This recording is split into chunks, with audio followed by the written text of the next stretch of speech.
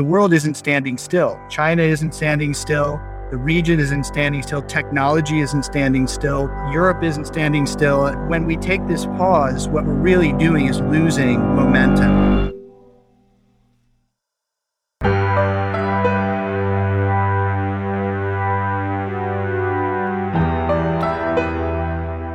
What impact does the pandemic have on the global trading system?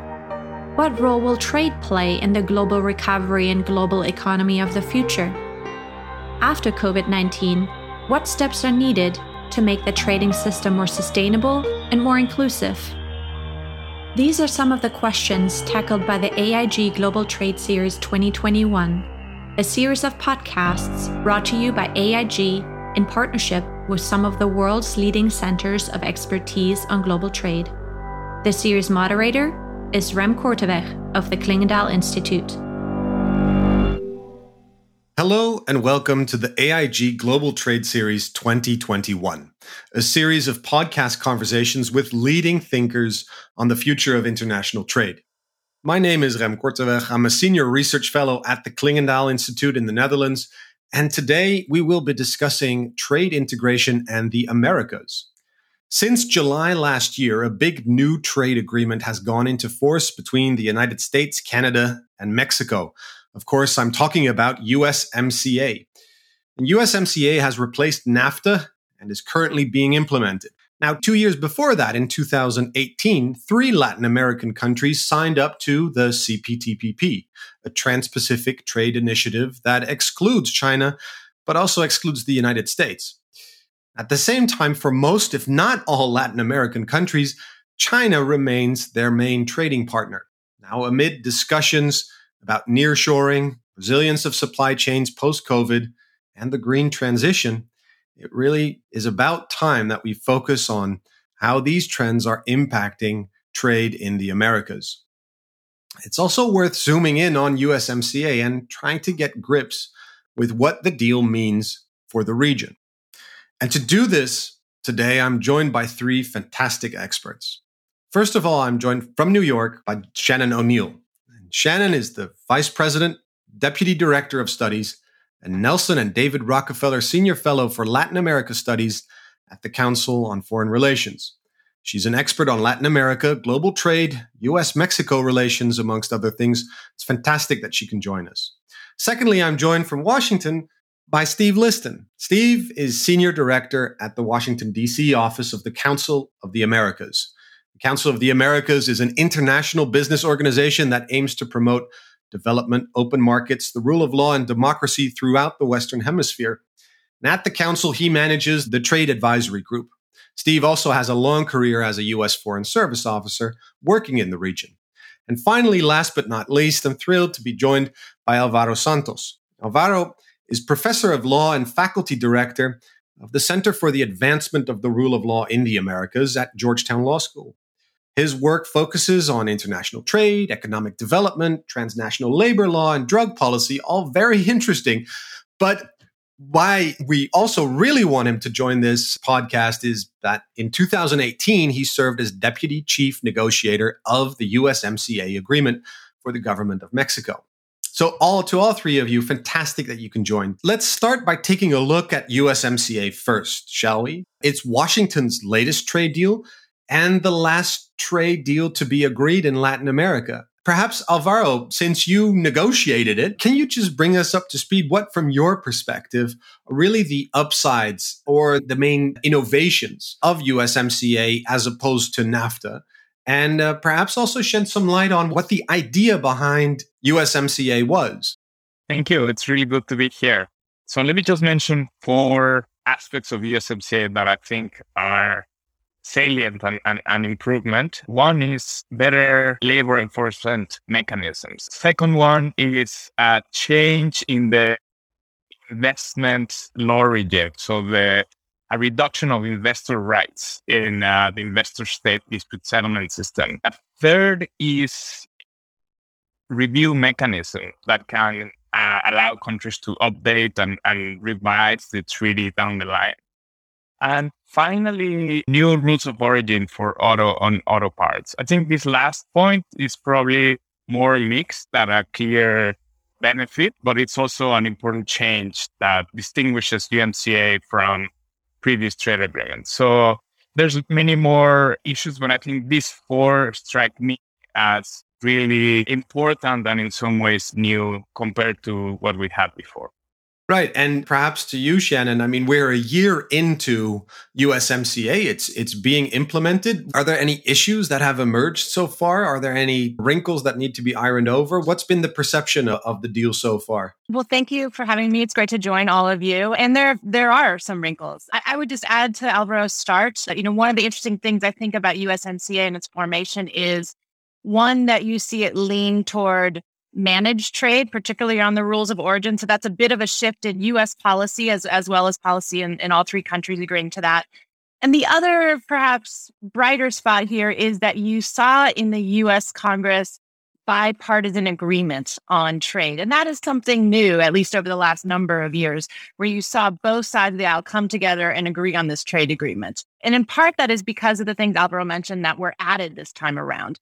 And that brought particularly Democrats to the table. And so that is where we've seen movement over this last year, is that you have new labor enforcement mechanisms, you have a change in the investor dispute settlement, and those are really the areas where you're seeing a lot of activism. So you've already seen the activation of this labor rapid response mechanism, so questioning some labor practices in a factory in Mexico, and we've seen back and forth happen fairly quickly, and it looks like resolution on that front. And then we are likely to see in the months to come testing of the investor dispute settlements, and particularly with regard to Mexico's energy sector and some of the rule changes that are happening there and what it means for US-based companies that have invested there. So I do think what we're going to see in the next months and probably the next few years is a testing of USMCA to see if this new kind of trade agreement that was negotiated actually works. And if it does, then I do think the United States will use this as a model as it thinks about trade throughout the Americas and perhaps more globally. And just back to you, Alvaro, I mean, this is perhaps the way the US sees this. How has it been received in Mexico so far? Well, I think it was received with great relief in the sense that there was a real chance that, NAFTA would be scrapped. And so I think that there was general agreement that it was good to have an agreement in North America, and that was important. I think the reception is more mixed in terms of how it's currently being implemented. I think there's enthusiasm about the labor provisions by some sectors, clearly, obviously, workers. And I agree with Shannon that it's actually been effective so far, and that we're seeing resolution. One of the cases, the General Motors, seem to have been resolved. But there's also questions on some, disgruntlement, particularly on the energy sector that Shannon also referred to, because the government has a policy of energy that might be at odds with investors' expectations in the region. And now the agreement is going to be tested there. So overall, as a framework, I think it's been very well received. Now we have to see in particular areas how it plays out. But I think there's a lot of expectation about how it's going to work out. Steve, I see you nodding along. I assume that means you're in agreement. But do you think that USMCA is now sort of the gold standard for trade deals in the region? Or how should we see what USMCA means also for the future of US trade policy? Yeah, maybe not in the region. And thank you for having me here today. It's great to be with you all, but maybe not in the region, but certainly for the US, it is right now pretty much the gold standard. We didn't mention the digital chapter, which is new. And the fact that now these provisions that have been mentioned on environment and labor have been brought into the agreement, they're no longer side agreements. So I think, and this bipartisan nature that Shannon mentioned, means that this agreement really sets a standard for the U.S. going forward. And we've already seen some of the digital provisions being pursued in these, what were called phase one agreements with Brazil, Ecuador, others. So I do think for the U.S., it sets a standard. I think what it means for the region is a little unclear at the moment because U.S. trade policy is unclear. Are we going to just circle the wagons around North America? Or do we really want to go farther and make the most of U.S. economic power in the region and really seek to have a regional trade area, maybe not an FTA, a free trade area of the Americas, but maybe something else that brings in more countries who would like to do more trade with the U.S.? I guess that also raises the question to what extent the current US administration has an appetite for trade deals beyond sort of an accurate implementation and enforcement of existing trade deals. I mean, how do you see that? I mean, what are two of you are sitting in Washington. I mean, what are the vibes you're picking up in relation to whether USMCA can be a model for something that is then replicated elsewhere? I mean, is there an appetite for US trade policy to move in that direction, or is it more perhaps focused on preserving what's already been agreed? I'm seeing enforcement right now more than an effort to move out. I think most of us in the trade community hope that this will be the beginning of something, but I can't say that I've seen a huge interest in that at the moment. You know, if a trade deal's like a marriage, the honeymoon was pretty quick because we've been living together for 20 years already.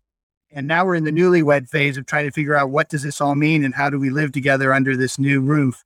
And I think we haven't yet gone to the place where people are saying, all right, how do we take this and move it elsewhere? There's some of that elsewhere, I think, outside the region that is not in the Americas, but in the Americas themselves, I think we haven't seen it yet. We're hoping that by the Summit of the Americas next year that the U.S. hosts, that maybe that will be one of the issues on the table of what do we do on trade. And just pivoting to you, Alvaro, Mexico, of course, doesn't just have USMCA in its back pocket. It also has CPTPP. How should we see those two big deals? I mean, do they function side by side? What's the Mexican appreciation of the value of these two deals? Do they complement each other, or is there actually perhaps some room for improvement? Do they clash? How does it look from your point of view? Well, I think that in some way they complement each other, but there's also points of tension. I mean, one clear point of tension is precisely rules of origin for autos and automobiles, where you see in CPTPP was actually a decrease in the content that needed to be originated in that Trans-Pacific Alliance to enjoy, duty-free access. And what you see in USMCA, it's actually the opposite. It's an increase in the content of the value that needs to originate in the region to enjoy duty-free. So what you see in some ways in USMCA is a move away from CPTPP in that regard, and an emphasis on regional production vis-a-vis other supply chains, particularly Asia. And so I think that's a clear difference. I would just say, I think I see CPTPP as the culmination or the apex of like 3 decades of consensus view on trade liberalization. And USMCA, to some extent, continues that in some areas, but I think it begins a departure in the areas that we talked about. And just to touch briefly on your previous question, I don't see much appetite for continuing trade agreements in the region, but in the US and maybe other countries in the Americas. I think there's a moment of kind of reflection and pause, perhaps, because of the backlash against globalization and the sense that you have to deal with some of the distributional consequences that trade has brought in. And there's a real question about how can we make globalization more inclusive. And I think USMCA in some ways begins to respond to that concern, even though not fully. And so to me, we're going to see some pause before we see a new wave, if we see that, of trade agreements that go in a different direction. It's my sense. Yeah, I think one thing that's worth just putting on the table is while the U.S. generally pulled back over the last few years in terms of free trade agreements, I mean, USMCA was renegotiating agreement that was already there. And one, as Alvaro just said, was more towards a managed agreement rather than free trade. Actually, the region did not stand still during this time, right? So we've talked about CPTPP. Many countries joined that. We saw that the EU and South American countries negotiated a Mercosur agreement. Now, the ratification of that has been stopped because of the retrograde environmental policies of Brazil, which don't look to change. We also saw Canada negotiate a free trade agreement with the EU. So the rest of the Western Hemisphere actually has been trying to push forward a free trade agreement or free trade agenda around the world, while the United States has pulled back. And I do agree with Alvaro, though. I think we are at this moment where we're not sure where it's going. Are you going to see more regional agreements? You have RCEP and others in Asia that have come to being. Are you going to see more global agreements or the CPTPPs? Or are people just going to sort of take what they have and try to enforce them, which seems to be the position where the United States is. So I think there's a lot of moving parts around here. And Latin America, while it has been, many of these countries have been protagonists in many ways signing these agreements. These are middle income countries or smaller countries in the overall global flows, and they're not going to be really the ones driving the agenda. They're going to have to pick and choose where they can fit in as these other bigger manufacturing blocks, figure out how they're going to interact with each other. Right. And that'll bring us also to the China question, which I want to ask after I give Steve a chance to respond. Yeah, just to say that the problem, I think we all three have identified this problem that this is a moment of pause, sort of looking in and how do we make work what we've got. The world isn't standing still. China isn't standing still. The region isn't standing still. Technology isn't standing still. Europe isn't standing still. When we take this pause, what we're really doing is losing momentum and losing the ability, not just the United States, but the Western Hemisphere in general, to project when we don't continue to update these agreements and expand them. I think our hope is that we will get a vision for how to expand them, even given the issues that are out there. Alvaro? Yes, I think that Steve is right that obviously the world moves on and in some ways trade continues. I think what I want to distinguish trade agreements from, trade relations. I think that there was a time where there was a lot of confidence that a model of trade agreement was useful, which included investment. And that was somewhat the recipe for economic growth. And so countries just signed a lot of them, embarked on a policy of trade liberalization that followed that model. I think that's where there's much less confidence now and more doubt about whether that actually can achieve what it promised. And so that's where, in my view, we're seeing some pause and rethinking. And so that's why I expect that it'll be some time before we see a new engagement in just signing more trade agreements. But there's many other ways to engage in trade relations. And Steve mentioned, Asia and China. Well, they're also thinking about different models of framing trade relations and investment relations that should make us think about different ways of doing that other than signing the type of trade agreements that we're used to. No, that's excellent. And in some respects, we see in Europe also wouldn't necessarily call it a hesitance, but there's at least difficulties in keeping momentum for signing new trade agreements. I mean, there's a big emphasis in Europe as well on enforcement and implementation. Also, to get skeptical domestic audiences on board and to show the value of some of these trade deals that are signed. So I don't think what's happening in the Americas is necessarily exceptional, but I do want to pivot now to how China fits into this. We're going to take a quick break, and when we return, we're going to continue our conversation with Shannon O'Neill, Alvaro Santos, and Steve Liston about trade integration in the Americas. At a time of sluggish and uneven global growth, when geopolitics and the pandemic are stressing the rules-based global system, conversations about international trade and its contribution to global prosperity have never been more important. If you would like to listen to more podcasts on global trade, search AIG Global Trade Series 2021. This series is brought to you by AIG and its partners, the Institute of International Economic Law at Georgetown Law School, Chatham House, the Klingendahl Institute, the Research Institute of Economy, Trade and Industry, the Jacques Delors Institute, and the International Chamber of Commerce, UK and France. The Bertelsmann Stiftung is a knowledge partner of the series.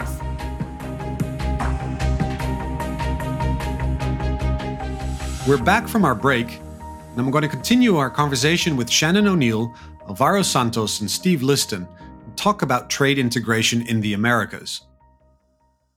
As I mentioned in my introductory comments, we have two big trade deals. Both of them exclude China, but China is the big trading partner of many of the countries in the Western Hemisphere. How should we think about Latin America's position? I mean, is it fair to describe Latin America as being squeezed between the US and China? And if not, then how should we look at it? But if it is, what does that mean for Latin American trade policy? Any takers? I'll start. So I think there's two aspects here. I think there is what China means for Latin America itself, leaving aside the geopolitics of the United States. China has proved a real double-edged sword for the region. It has a huge benefit in that it buys lots of the region's exports, particularly commodities. It has become one of the bigger investors. And so Latin America many of these countries need roads and rails and grids and all sorts of things. And China's, both their finances as well as their companies, have been many that are there to invest and have the money that other countries don't have and also have fewer strings attached in terms of getting that money and getting projects up and going. So there has been a big benefit in terms of investment, in terms of commercial ties from China. That said, in the end, China is a fundamental competitor, particularly to Latin America's manufacturing sectors. And for those countries that have aspirations to climb the value-added chain, to become producers of more advanced manufacturing and the like, China poses a real challenge. And if you look at some of the economic studies, and Danny Roderick has become famous for this idea of premature deindustrialization. So as middle-income countries move up towards advanced or high incomes, their industrial sectors decline faster than they have in previous past. Latin America is one of the biggest victims around the world of that, and in large part because of the challenge of China. China wants to import commodities from Latin America and then send back manufactured goods and not have those made in the region themselves. So there is a challenge there just for Latin American countries. As you think about trade with China or investment from China, it has lots of great benefits, but it also, in the medium to long term, as you think about supporting your own middle class and creating jobs and creating dynamism in your economy, they're real challenges. So there's just a direct Latin America-China issue. Then there's the U.S.-China geopolitical tensions and how that plays out in Latin America. And that, too, is something that most nations have been able to balance so far. They've been able to remain commercial partners with China while still having ties to the United States. But I do think we're going to see more issues coming forward. So, the most obvious one, high profile, is what happens with telecom grids, whether Huawei gets to bid on or win auctions, and do you have sort of safe, secure networks that could link into U.S. networks. But I think we're going to see this as, the U.S. starts looking at its own supply chains. There's going to be questions about who controls the lithium mines in Latin America, or copper or graphite, or all sorts of critical minerals that go into modern technologies. There are going to be a lot of issues here where I think this navigation between these two big powers may become a bit more difficult as we move forward. Steve, you wanted to come in on this? Yeah, I'd agree with everything that Shannon has said. I think, unfortunately, there is a danger that Latin America, again, becomes sort of a place where the big powers are trying to play against each other. That would be unfortunate, and I hope the United States at least can resist that. But it also does give them a little bit more leverage.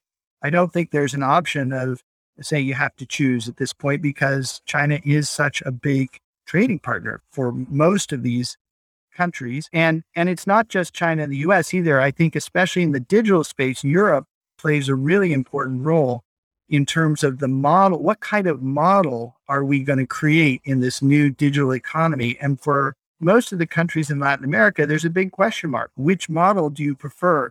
Not only on digital economy, but trade in general. Those companies that are investing, those Chinese companies, they're basically agents of the state, right? I mean, if the state wants to make them agents. So the question that a lot of Latin countries have before them is, what kind of trading partner do you want? What kind of values do you want to see being exercised by investors in your country? Who do you deal the best with? And I think those are becoming more transparent as everyone gets more experience in trading with China and in Chinese investing and so on.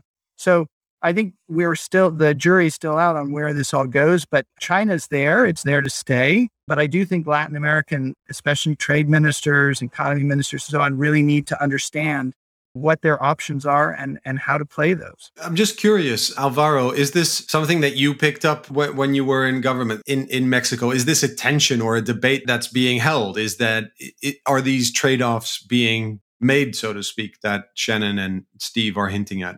Yeah, I think there is definitely a tension, and Mexico in that regard, has opportunities, but also challenges. I wanted to add to what Shannon and Steve have said, that in some ways, NAFTA, now the USMCA, but NAFTA has also been squeezed by China. So it's not just Latin America.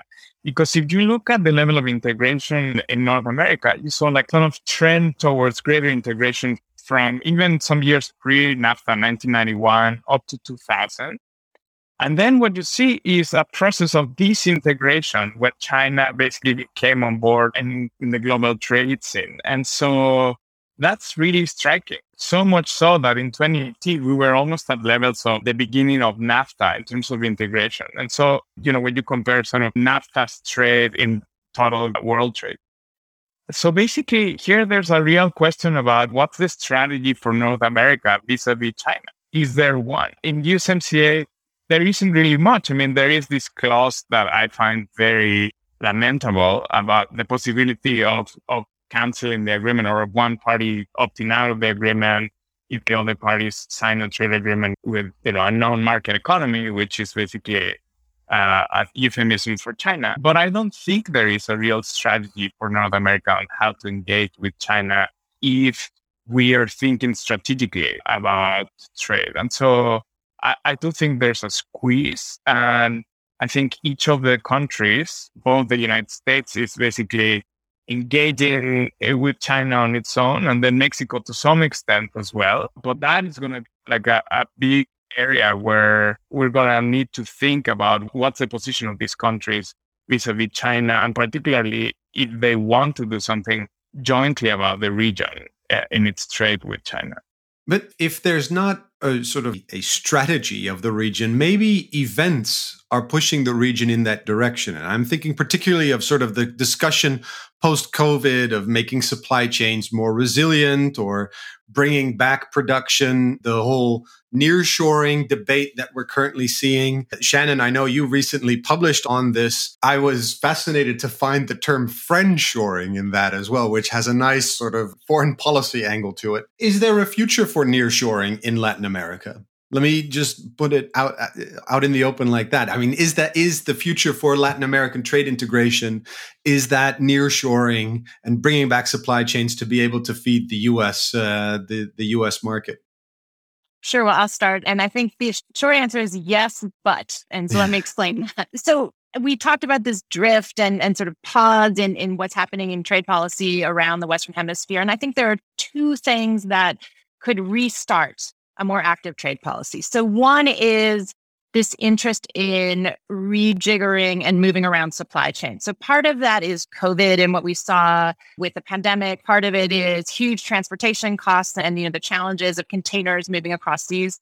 But a big part of it, particularly from the U.S. perspective, is this widening of the aperture of what we define as national security interests. And so rather than just sort of hard, kinetic, military type things, now we're talking about all kinds of economic issues. And the Biden administration released in the beginning of the summer this supply chain report. There's more reports to come, but looking at 4 critical sectors, looking at semiconductors, looking at pharmaceuticals, looking at critical minerals, particularly going to technologies, and looking at electric vehicle batteries or large capacity batteries. So you're seeing really a whole focus across the US economy or the economy generally.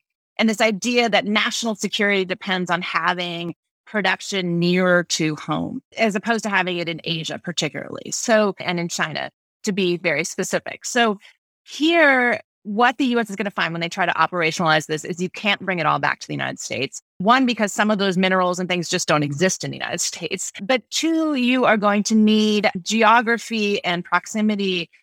Things being spread out, not too far, but not too near, is going to be really useful. So I do think there's a huge opportunity for Latin America, Mexico, of course, but other countries in Latin America to step in. One, as you know, we're talking about friendshoring. You want to send production to places that we trust. Latin American countries have long been allies of the United States in lots of different ways. Two is actually the United States has more free trade agreements in the region than it does pretty much anywhere else in the world. So you already have preferential access set up for factories that might set up in these countries or mines or other kinds of facilities. And three, you have this geographic proximity. So I think that is one issue that may reactivate this agenda, is this need or perceived need in the United States for national security reasons to bring back a whole bunch of economic activity.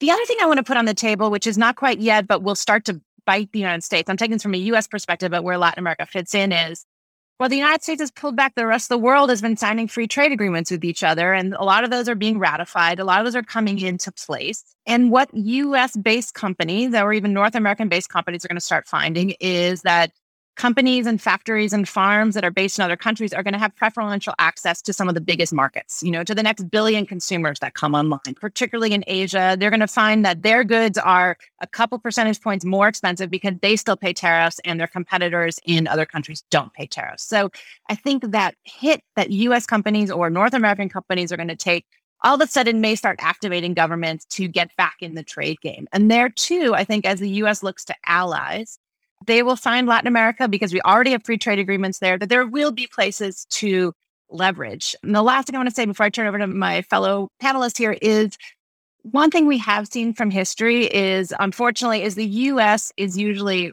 reactive, not proactive on these issues. And so if you look at the history of NAFTA, it was Mexico that brought the idea of a free trade agreement to the United States. Now, the United States was open to it for a whole lot of reasons at the time, and so went forward with it. But it's hard for me to imagine that the Biden administration or whomever comes after him would be really the one actively putting this on the agenda. So really, it's Latin American nations and their leadership that probably need to come to Washington with a proposal to take advantage of what's happening or to help the region as a general play in this larger global trade field.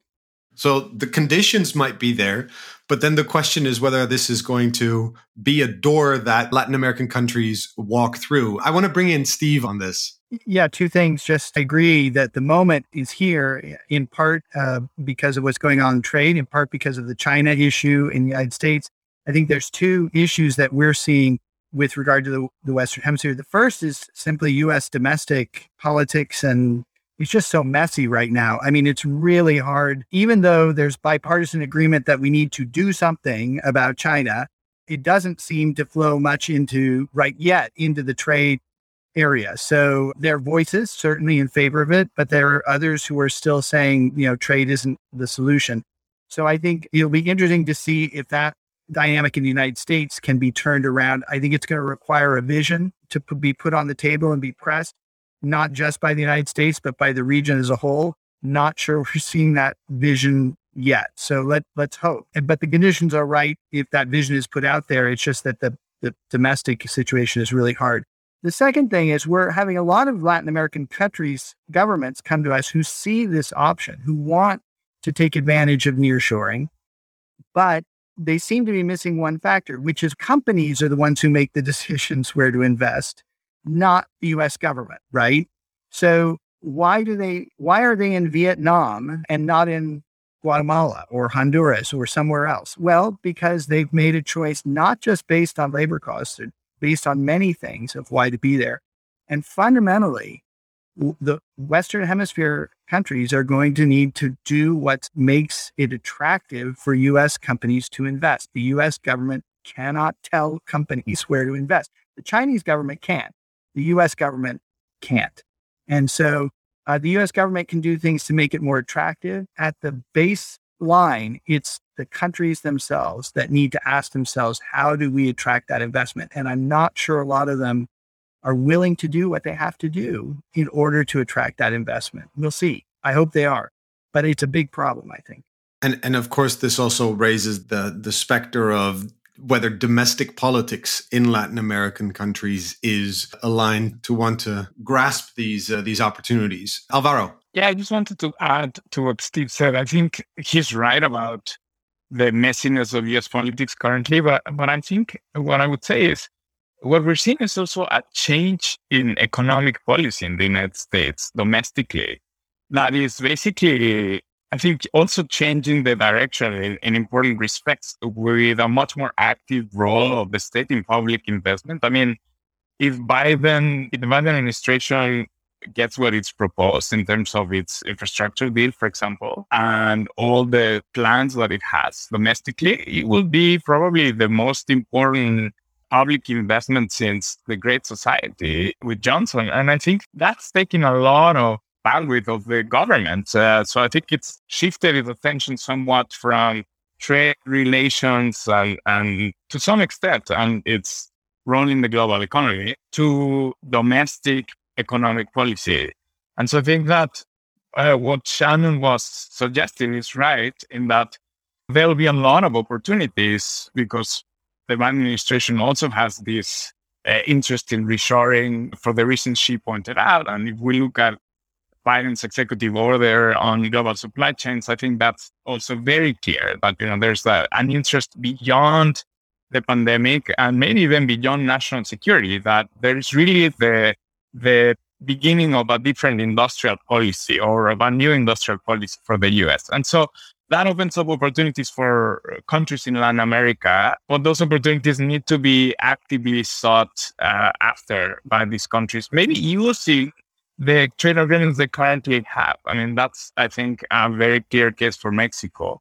I don't see yet a clear strategy on how to use these opportunities or how to think about how to become like a supplier of in some of these areas. But that's going to be definitely an opportunity to take advantage of. I think that's really interesting. If I can paraphrase you, Alvaro, what you're saying is that in the United States, perhaps trade policy has become subordinate to industrial policy. If not subordinate, yeah, to some extent, it's now being thought of as a complement to sort of much more robust domestic economic policy where the state plays a more important role. And that's connected to the emphasis on, improvements in workers' well-being and the creation of jobs. So a much more emphasis on work and workers than on consumer welfare. I think that's very clear. And so, yes, trade policy would try to make that happen also. There's one final issue that I want to get your views on.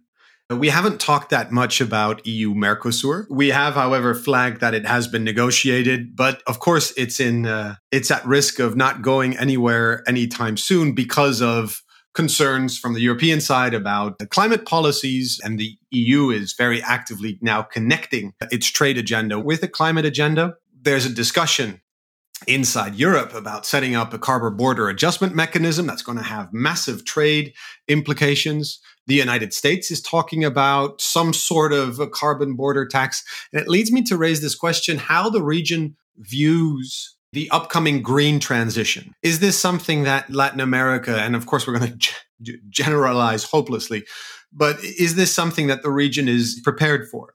Shannon? I think on the political side, there hasn't been much or definitely enough thought about it. But the building blocks for Latin America to take advantage of the green transition are there. So this is a region that, for a whole host of regions, already has a pretty clean energy matrix out there because of hydro, because of renewables and the like. It's also a region in general that has a ton of potential. So wind and solar and geothermal and others, there's a lot of potential here for Latin America to build on an already pretty green energy matrix. So that all is good. We also are seeing trillions of dollars flowing around the world desperate for ESG investments. So investing in environmentally friendly areas. And it's not just the dedicated funds. It's, big players like BlackRock say that they're going to consider these issues on all of their investments and all of their funds going forward. So I think there's a huge opportunity for Latin America to gain a lot of the money they need for infrastructure and for other things in this green sort of pillar or this green vertical that is appearing, and for the money that's happening. That said, today, you have the two biggest economies moving away from a greener future. So in Mexico, you have a government that's doubling down on fossil fuels, is building and buying refineries, and is shutting off a lot of the renewable projects that were there. In Brazil, as we talked about earlier with the Mercosur EU project, we see a government that is really turning away from more environmentally friendly type of policies and the like. So I think there is a challenge there. And the one thing I would say for Latin America is if they don't sort of embrace this green transition, it's coming much faster than anybody in the region thinks. And so it's coming on two levels. Rem, you mentioned, it's coming on the government levels. The EU is talking about a carbon border adjustment tax. So goods that might come in from Latin America, if the energy matrix is dirtier, they're going to have to pay something. The US has started talking about it as well, which would be very significant, particularly for Mexico, given its dependence on trade with the United States. But the other player here are companies. And as we lead up to Glasgow and COP26, which is going to happen in November, most of the Fortune 500 companies around the world have made carbon neutral pledges that they will change their own manufacturing supply chain and make it much cleaner than in the past. And so if Latin America wants to keep the manufacturing they have or expand the manufacturing they have from a lot of these big global companies, they're going to have to help those companies meet those pledges that they've made to shareholders, that they've made to the world. And that, I think, is a challenge. So there's huge opportunities. There's building blocks for this green energy transition that Latin America can take advantage of. But I don't think the political leadership is moving that direction today. Thanks very much for that, Shannon. Steve? Just to underline one thing and add another in terms of drivers of this green economy, this ESG investing, I think, is really taking off and is going to make a big difference, not only for countries just in general terms, but for companies from Latin America who are looking for investment. And I think we've seen green bonds. We've seen that those that are engaging in this from Latin America are having more success. So hopefully that will encourage other companies to get on board in Latin America and to drive, some of the policies in their governments. The other driver is consumers, right? Which is driving companies, which is driving governments. So people are more interested in the US and Europe, but also in Latin America. I think we've seen an uptick as people watched all these boxes arrive at their houses. They're like, this is a lot of cardboard I'm using. How do we minimize that? So I think people are becoming a little more sensitive to that. And I think that will drive some of these. But I agree with Shannon. The Latin American leadership, I think, has been focusing on maybe questions of fairness, of why should we have to foot the bill when the US and Europe have already done the dance, they're already ahead. And that's not an unfair question to ask. I mean, I think at one level that they're right to ask that question.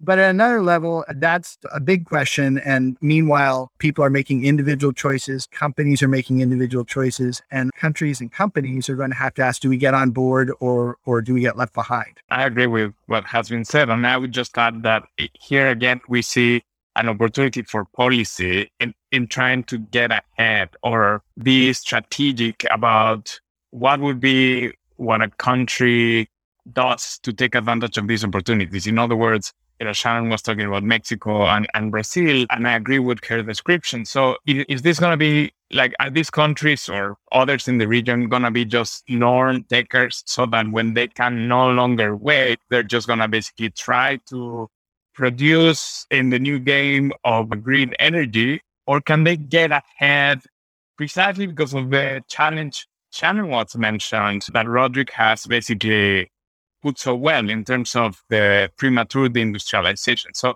is this an area where there can be more innovation and where you can get higher return from public and private investment, and therefore be an opportunity for some of these countries that want to add some value to their production or not? It's a test, but I think that to the extent that countries wait and not seek to take this opportunity, it'll be definitely a lost opportunity. And so here, I think it's a challenge, but we're not seeing countries rise up to it, in my view, at least not yet. So the conditions are there. It's just an opportunity that's waiting to be grabbed through a little bit more proactive policy. Unfortunately, this is all that we have time for today. It's been absolutely insightful and really interesting getting your thoughts on trade integration in the Americas. Shannon O'Neill, Alvaro Santos, Steve Liston, thank you very much for your time and for sharing your insights with us.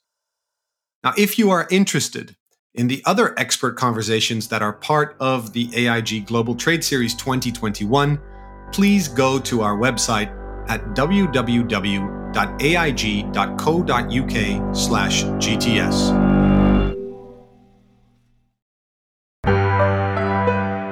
The AIG Global Trade Series 2021 is an international partnership between AIG, the Georgetown Law Institute of International Economic Law, Chatham House, the Klingendal Institute, the Research Institute of Economy, Trade and Industry, the Jacques Delors Institute, and the International Chamber of Commerce UK and France. The Bertelsmann Stiftung is a knowledge partner of the series. To access articles and opinion pieces from partners in the Global Trade Series, and to listen to more podcasts on global trade, search AIG Global Trade Series 2021 or follow the AIG Global Trade Series wherever you get your podcasts.